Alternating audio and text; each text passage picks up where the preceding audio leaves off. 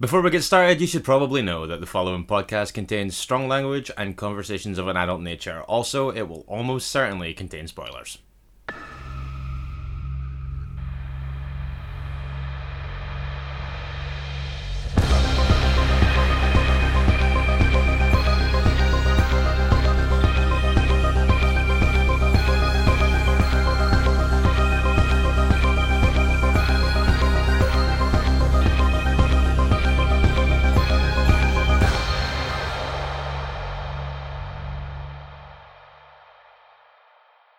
Hello and welcome to Strong Language and Violent Scenes, the podcast giving a second chance to films that might not deserve them. Once again, I am Andy Stewart, a man alone. And for what I hope will be the last time for a little while, I'm Mitch Bain and I'm in the walls. Yeah, this is becoming a nasty habit, Mitch, and to be quite honest, I don't like it one jot. 3 in a row. I know, it's unacceptable, but I can guarantee you have my word. Normal service will resume next week.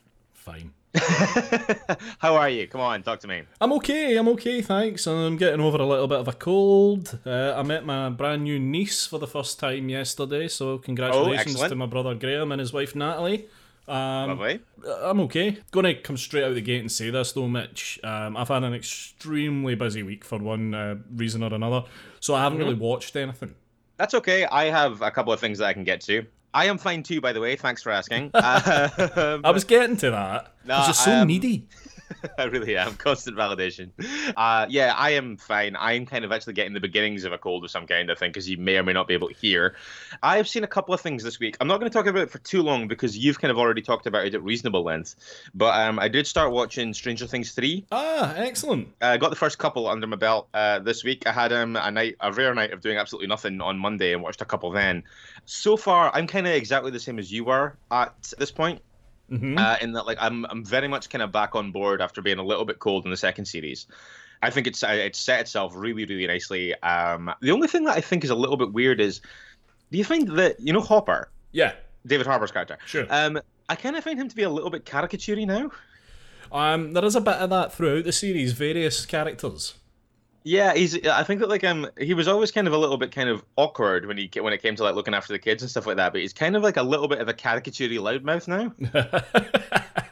Stick with it. I'd be keen to know what you make of it when all's said and done. Absolutely. Well, I am like I'm a long-standing big fan of Stranger Things, so I'm definitely sticking with it. I really, like I say, I generally overall that's my only real gripe so far. Generally, I really kind of like where it's pointed and where it seems to be headed. So updates to follow as I work my way through that.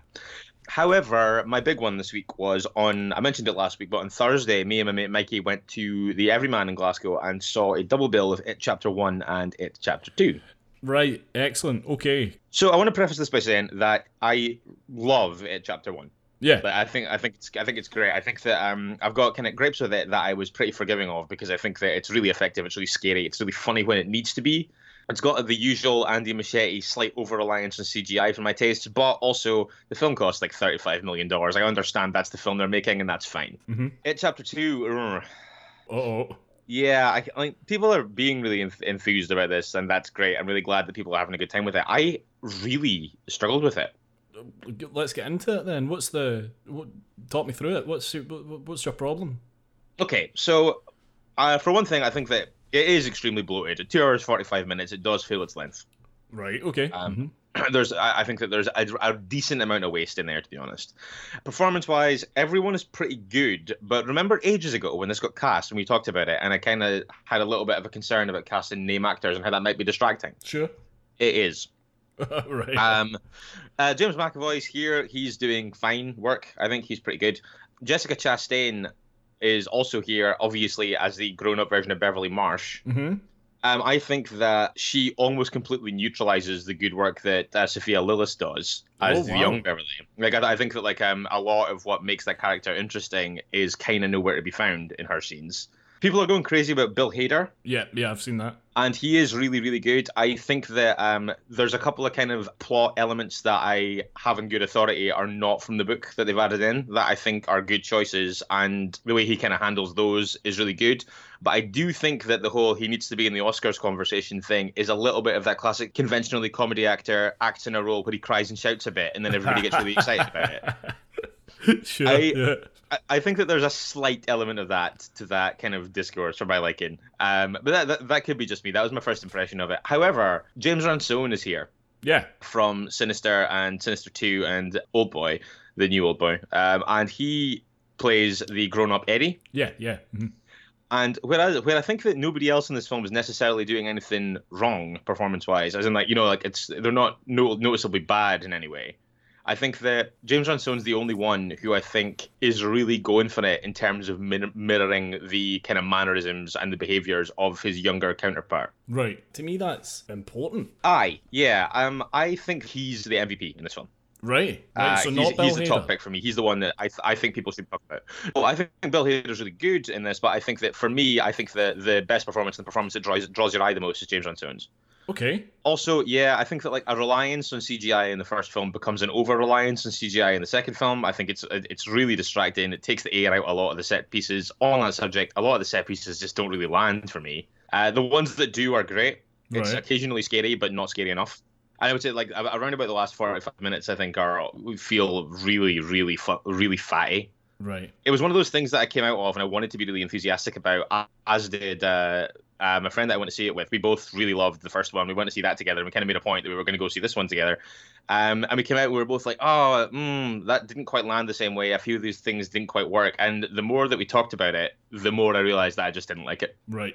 Okay. I did say to you when I saw It Chapter 1 that I found It Chapter 1 to be a little bit CG heavy. Yeah. And I think that's a wind that Andy Muschietti often sails kind of close to, and I can understand you thinking he was on the wrong side of it in the first one as well. So that's concerning to me.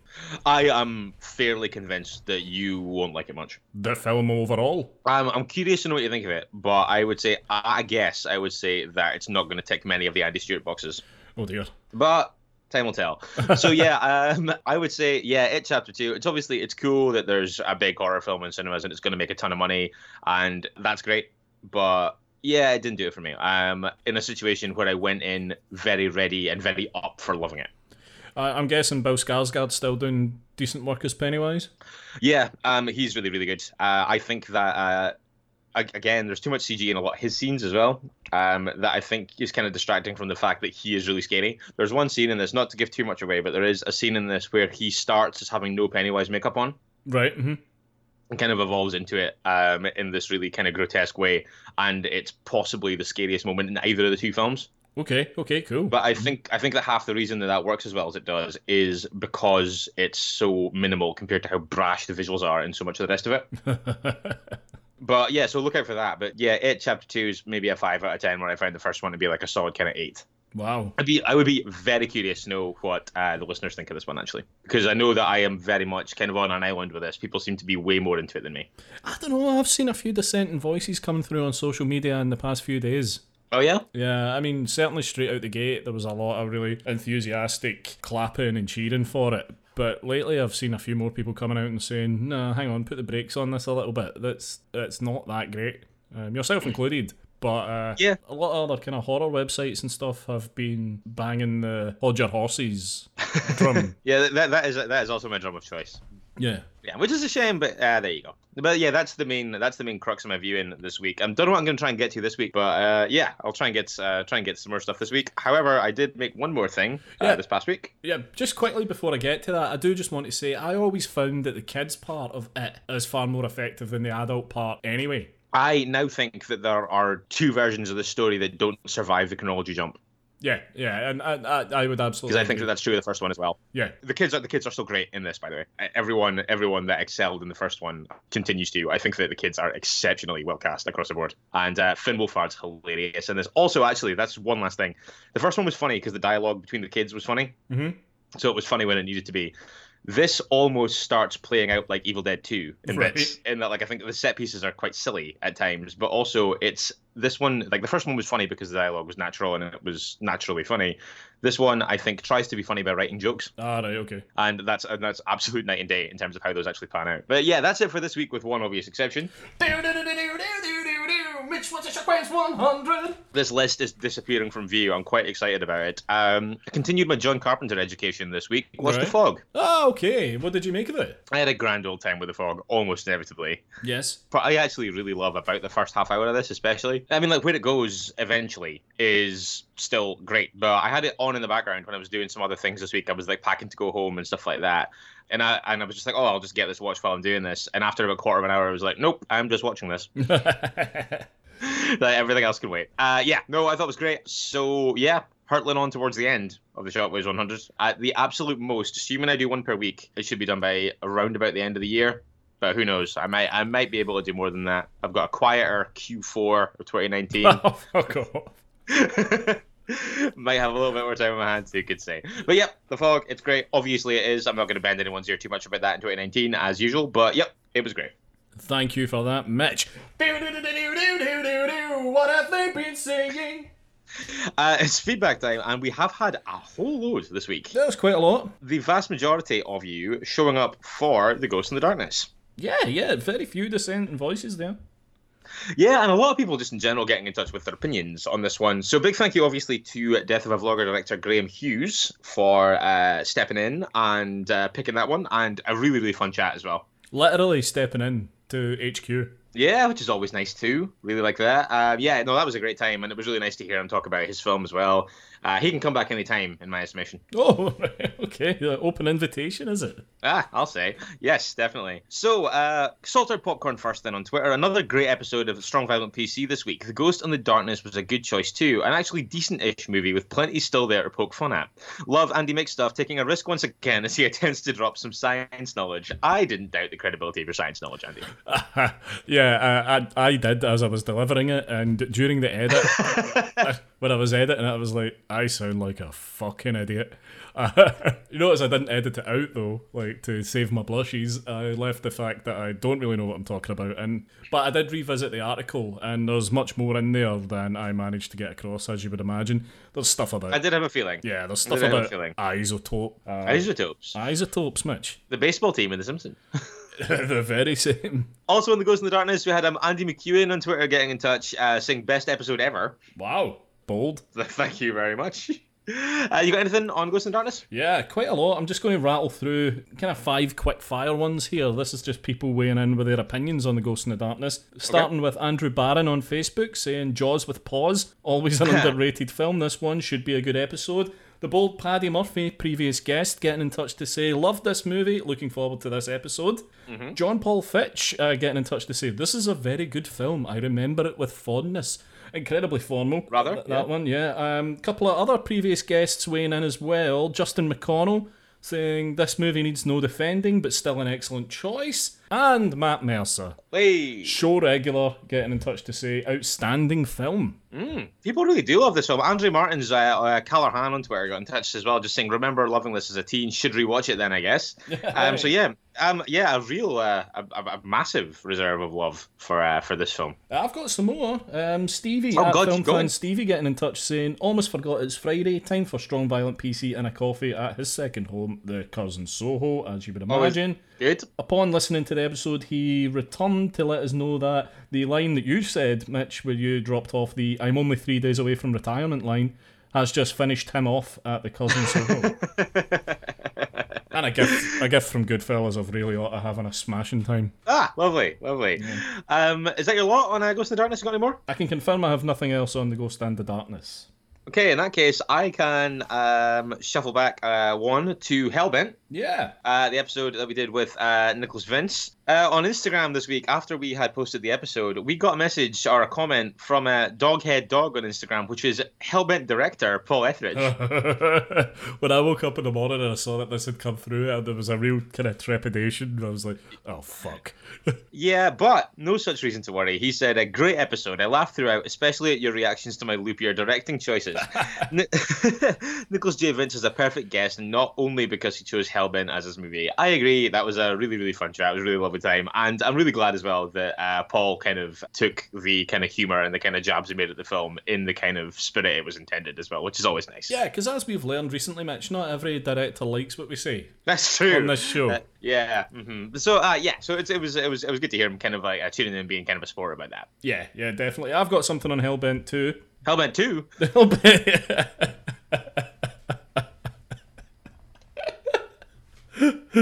If only. Dave Cooper at Deluxe_man getting in touch to say, just finished the Hellbent episode. Great conversation that got a little bit sexy. Mm-hmm. Did it? As soon as I said, I was like, well, did it? Who knows? Well, definitely keep an eye out should I find it. I mean, it is out there. There are DVDs of it flying around. I think you can find it on eBay and stuff like that. Also, just on that point, Caitlin Scared Sheepless on Twitter, she got in touch. She'd been looking for it. She said, good news, found Hellbent. £3.79 well spent. Loved hearing Nicholas Vince being so joyful about it on Strong Violent PC and looking forward to seeing it. I don't imagine Nick being anything less than joyful. In any situation ever. Yeah. Yeah, he's a very upbeat man. He is. Yeah, we need more of them in the world. Moving away, I was going to say moving away from Hellbent, unless I don't have anything else on it. No, I don't. Nothing else on Hellbent. Okay. One of my favourite tweets that we had this week wasn't about a particular film, but it was Andrew Marshall, semi-pro geek, got in touch and said, Vignette Stonemoss, Rycroft Philostrate, Tourmaline LaRue, Sophie Longerbane, Piety Breakspear, Ezra Spurnose, Nigel Weintraut. Character names in Carnival Row sound like they're made up for a round of Mitch's pitches. They definitely do. They very much do. Those are singularly, absolutely preposterous. Almost necessitates a watch of it, but I'm not convinced I can tolerate Orlando Bloom. Absolutely across the board, just drivel. Andrew, thank you very much for getting in touch. Hope you're enjoying Carnival Row, but also thank you for making that connection. That's really funny. I've got a couple of other things here. There Are Monsters. Oh, hello. Laura at Buying an LV getting in touch to say, just catching up with Strong Violent PC. There Are Monsters episode. Well, there were. In the end, I liked it. The diner scene pushed it into a good place, but the end was mishandled to being confusing, I thought. Worth a look, though. Thumb up. Excellent. Thumb Excellent. up. I'm really glad that a couple of people have got back in touch and said that they found some stuff to like in that film, because I as I may have mentioned once or twice, I am quite a fan of it. I've got another thing here, by the way, just Anaconda 2. Anacondas, I should say. Yes. Coming in from James Plum at Mad Science Films. Despite Strong Violent PC on Anacondas, I had zero interest in seeing the film until bizarrely it turned up in the holiday cottage I was staying in. Let's take a moment to mourn the poor people who paid $14.99 for this film. And he's sent a photo along, and the reason we know that it was $14.99 is that Morrison's, the UK supermarket chain, at one point had the barefaced cheek to charge people $14.99 for this. And the reason we know is that the sticker is still on the box. Yeah. I think that's an absolute bloody outrage. That's $3,500 in today's money.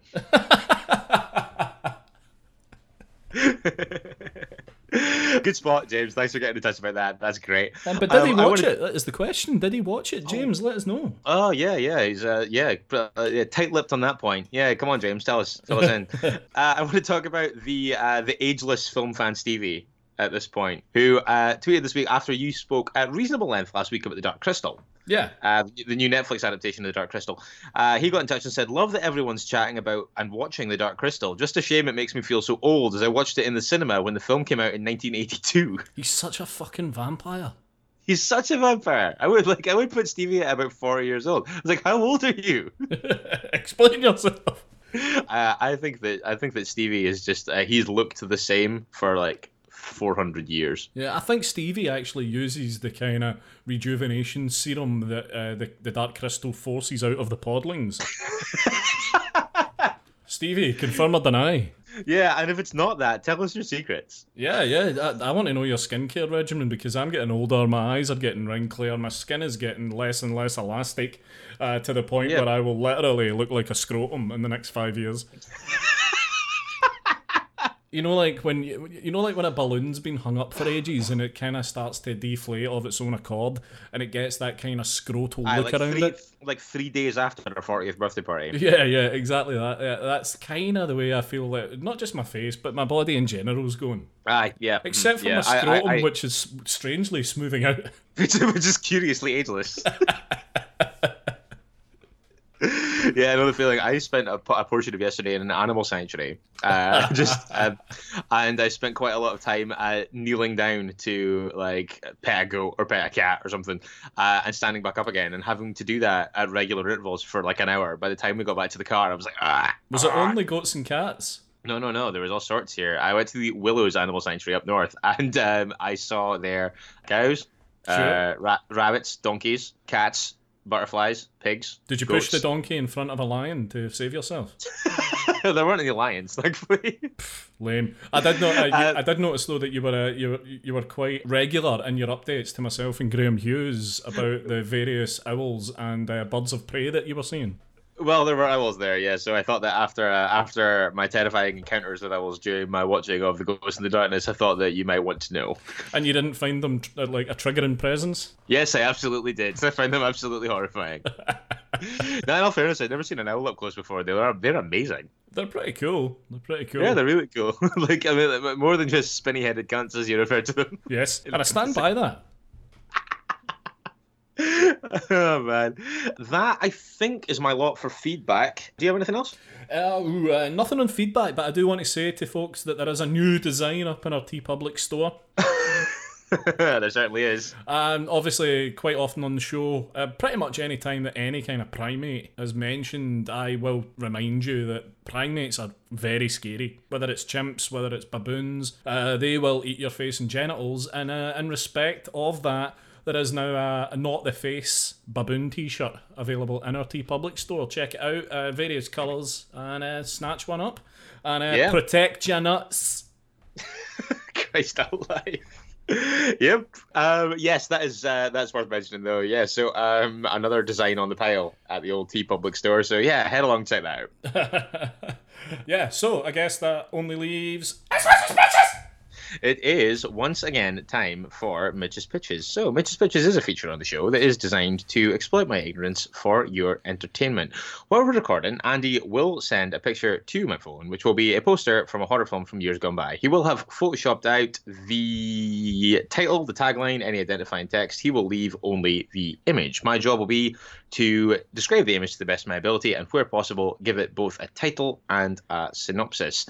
Now, last week we had Intruder, I believe. We did, yes. Well remembered. I think that's maybe the first time you've done that. Yeah, I don't know why this time I remembered, but and I reappropriated that as 1992's Nightmare Cashier 3: 7 Minutes in Hell.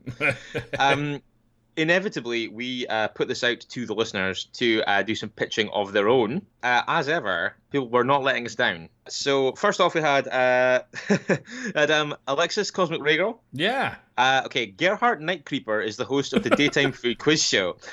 During the quickfire petit déjeuner section, a wild contestant's brioche is misfired into Gerhardt's head, causing a sudden relapse into his evil alter ego, Atom Ben Chinstrap. Suddenly, Atom lunges at the contestants and TV crew with a handful of week-old sourdough bread and hacks off limbs left, right, and centre. He takes the limbs to the delicatessen and opens the store and awaits his next victims. It's 1987's Supermarché Creep, which is the first of many Dale Winton references that are about to come your way. Oh, Supermarket Sweep's coming back with Rylan Quinn. Yeah, actually, I saw that. Yeah, I don't know. I don't know how I feel about that. I don't know if that should be touched. There's nothing sacred, Andy. If you don't have a Dale, prepare to fail. Oh my god. In a very similar vein, actually, Hanny_Ray got in touch. Supermarket Creep, the mystery meat at the local supermarket deli counter, and maybe more familiar than the local shoppers think. That sounds like one of those two sounds like the Asylum knockoff version of the other. Scared Sleepless. Sinister supermarket shocks abound in 1976's low-budget, high-value A Little Slice of Death. When Tony starts his new job in a supermarket, he finds himself under the guidance of grizzled manager Packer Bag. Brilliant. Packer has a low tolerance for difficult customers and a deli counter that's the envy of all other stores. Could Packer be slicing up coupon chancellors, fruit fondlers, and slow-walking staff to provide the best meats? It's up to Tony to find out and try and check out before Packer needs a new badge. I like that. I like that a lot. Yeah. Does the surname Bag have 2 G's? No, it doesn't. But I kind of wish it did. That's a miss. Kevin Matthews, mild-mannered supermarket cashier Avery Littlehelps, has been the butt of customer abuse for many years. But this is the weekend. He snaps. He'll keep everyone in line in the 1993 slasher classic 12 Items Are Dead. Features a fun cameo role from Dale Winton, who delivers the great dialogue. Just remember, next time when you hear the beep, think of the fear you could be feeling when reduced to a bloody heap. Oh, I love it. On Instagram, now regular pitcher CP Buckley gets in touch. When Soup Kitchen volunteer Chip Chipman sees his old school bully and local hero Ben Doverman open a new grocery store in town, he becomes suspicious after several local homeless people go missing. Chip starts to think Ben is killing them for his discount meat section, but no one believes him. When his own sister goes missing, Chip must race to prove Ben is a killer. But when he discovers strange demonic symbols on the meat and in Doverman's home, he may have more of a fight on his hands. It's the summer 1986 classic, The Grocery Store. And again, CP just pitching something that I would watch the living hell out of. Constant. It's 100% success rate so far on things that sound excellent. Sound like things I would definitely watch. I thought it was great. Tony Constantino. Sure. When local supermarket security guard Roy Crunch unwittingly stumbles upon an occult shrine to a long-forgotten TV host in the alcohol aisle, he quickly discovers that the shop was built upon the hallowed set of a cancelled semi-popular mid-afternoon game show. Now his desperate ITV boss, Roderick Function, begins to enact his heinous plan to resurrect his once lucrative cash cow in order to reclaim his birthright and improve declining afternoon ratings. Crunch must supermarket sweep up this nightmare before it truly begins in Beers, Shrines and Spirits, The Deadly Revenge of Dale Winton, Celebrity Game Show Ghost. It's crunch time for Roy as all Dale is about to break loose. Brilliant. And finally, Chris Salt at Oblong Pictures. Tony missed a trick there, not having he went on a killing spree. Tony never normally misses these. Chris Salt and Oblong Pictures on Twitter wrapping things up this week. As a chubby young lad in Brightvale, USA, little Valdemar Pryor was traumatized at his birthday party when the big kids forced him to eat a ton of sausage rolls and vol au vents and whatnot for a laugh. Suffering from pastry-induced mania, he went on a destructive rampage and was committed to the Fulbright Home for Confused Boys. 25 years on, Val's back out and holding down a steady job stacking shelves at the local Quick Buy until one night, alone in the store after hours, he finds himself in the baked goods aisle and the memories come flooding back. Now he's decided it's time to have some old friends over for dinner in 1989's Val Pryor the Buffet Slayer. Very clever. Right. Wow, okay. Best character this week, I'm going to give to Gerhardt Night Creeper. From Alexis's one? Yeah, okay, that's fine. And the best pitch, I think, has to go to Kevin. I really like that one too. That's a fair win. So that's 12 Items Are Dead. Yeah, but I think it was more for the Dale Winton quote. Just remember, next time when you hear the beep, think of the fear you could be feeling when reduced to a bloody heap. Exactly that. Yes, very good indeed. Kevin and Alexis, big well done to both of you. You have both won a whole lot of nothing. Yes, I'm really jealous, actually, because this week's delivery of nothing was one of the best. It's one of my favourites as well. Yeah, I almost kept it for myself. Yeah.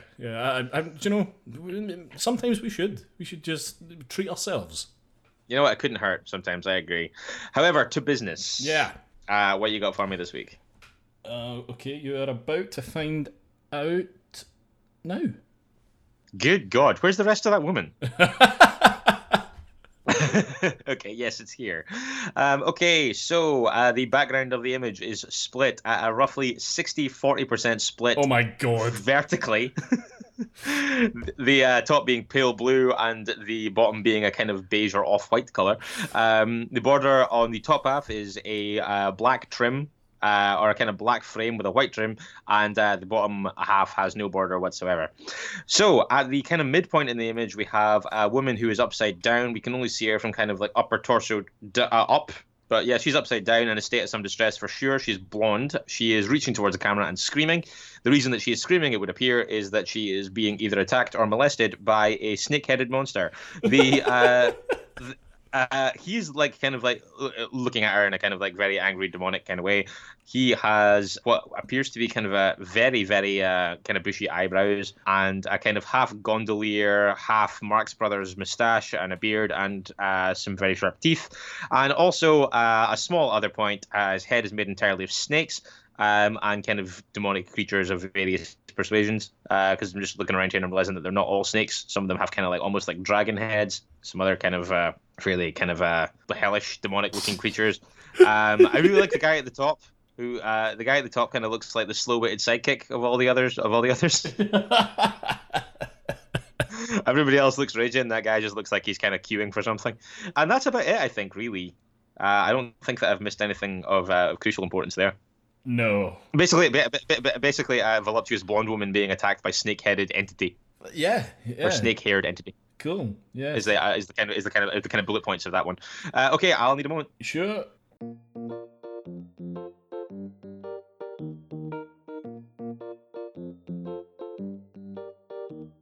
Yeah, right though. He does have extremely bushy eyebrows. Yeah. Mm-hmm. I almost missed that. Thank God I didn't. I only have 1.5 eyebrows. Don't know if you've ever noticed that about me.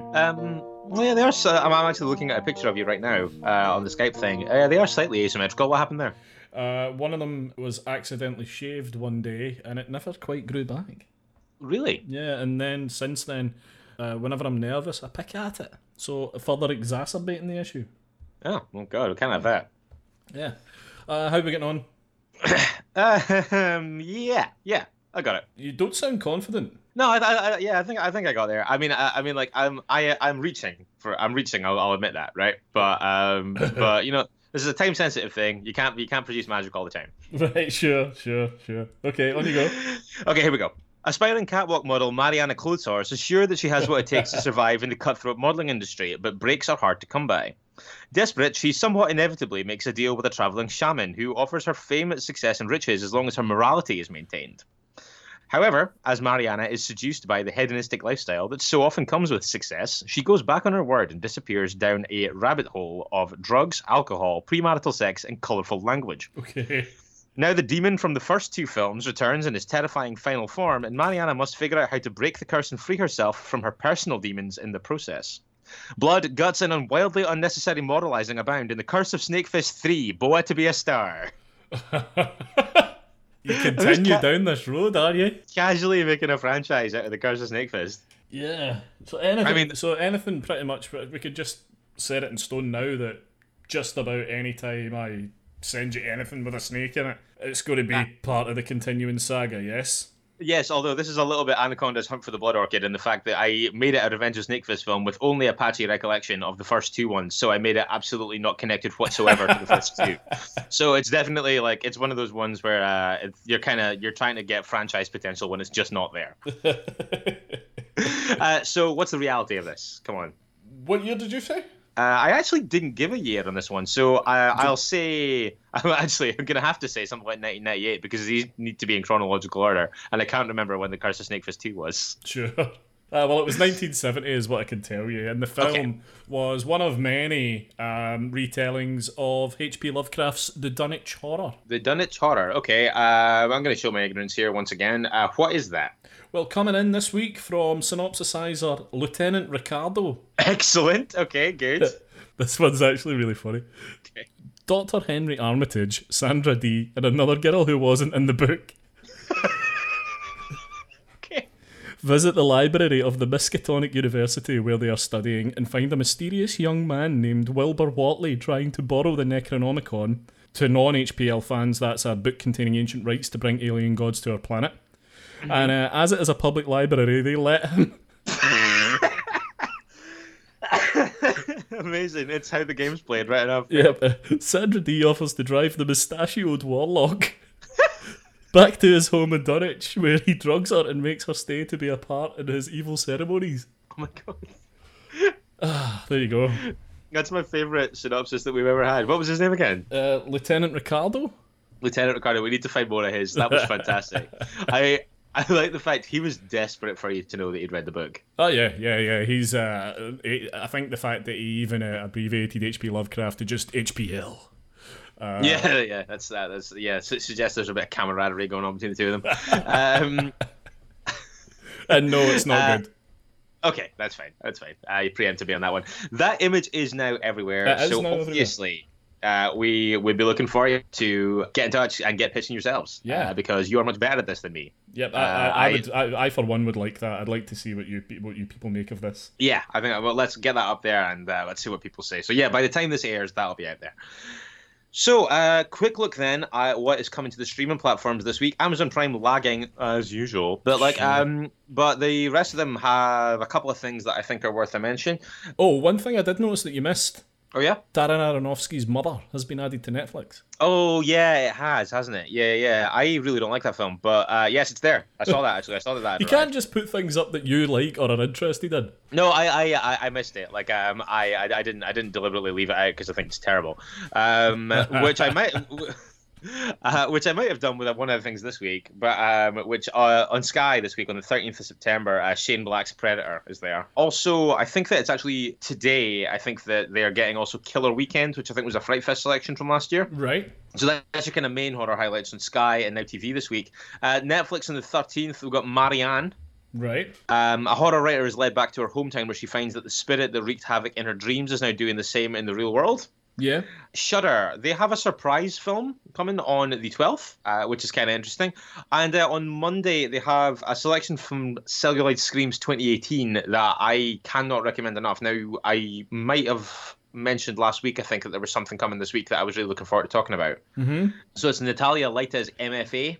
Oh, yeah, okay, yeah. So, yeah, that's hitting Shudder on Monday. So that's there now. As this airs. I think this is great. I really, really enjoyed it. I've been looking forward to having a chance to watch it again. The synopsis there via IMDb is: an art student taps into a rich source of creative inspiration after the accidental slaughter of her rapist. An unlikely vigilante emerges, set out to avenge college girls whose attackers walked free. Did you see it, Celluloid? Yeah. Yeah, did you like it? Yeah. It's a tough watch, but it's great. So, yeah, that's my pick of the week, I would say. Just want to touch quickly on a couple of things I've seen coming out of festivals. First, I saw that Joker, we talked about it last week, I saw that Joker won the top award at the Venice Film Festival. Did it? Yeah, it won the it won the Golden Lion or whatever it's called. The Golden Gondola.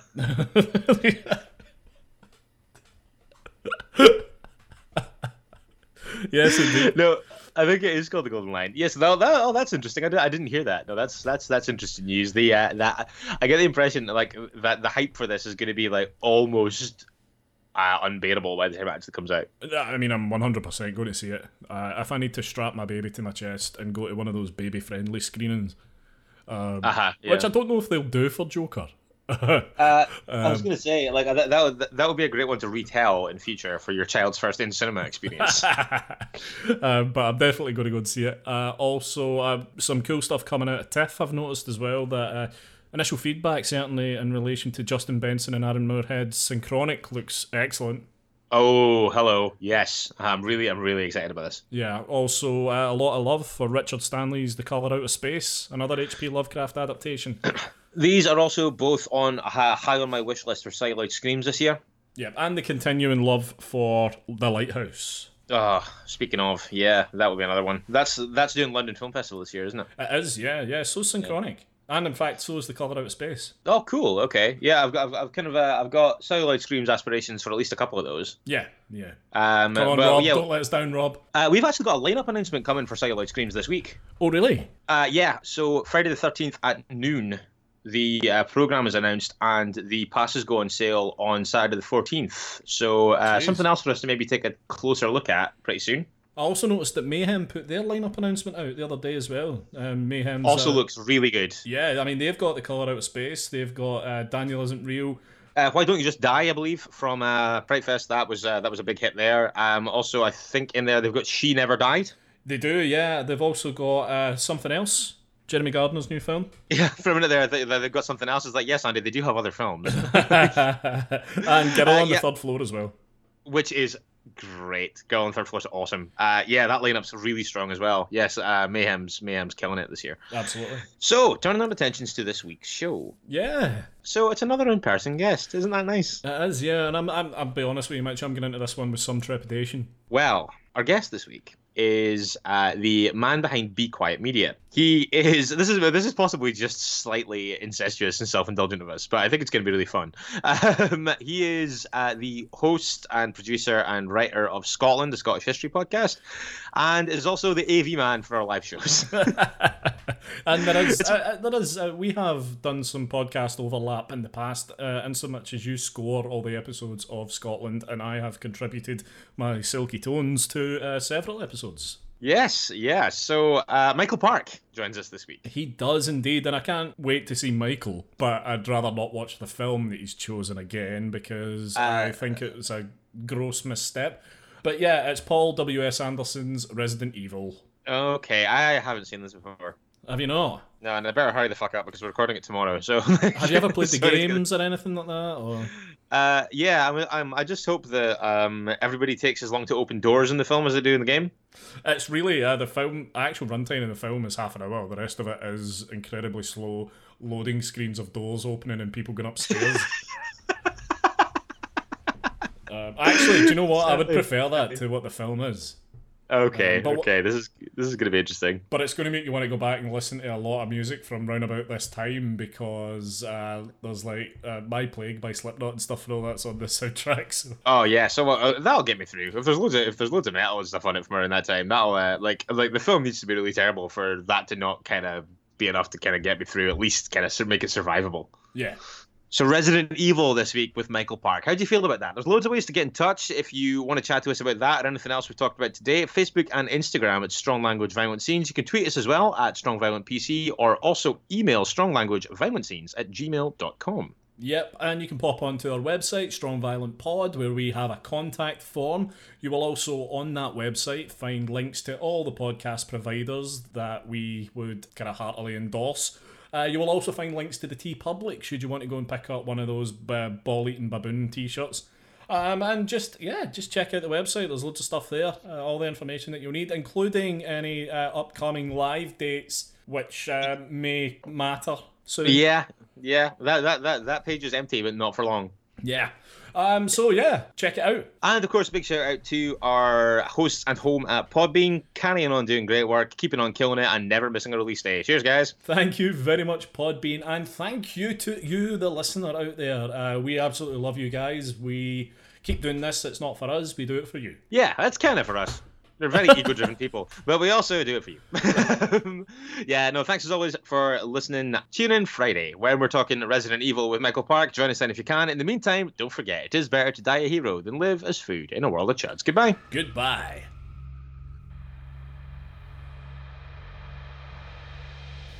You've been listening to Strong Language and Violent Scenes with Andy Stewart and Mitch Bain.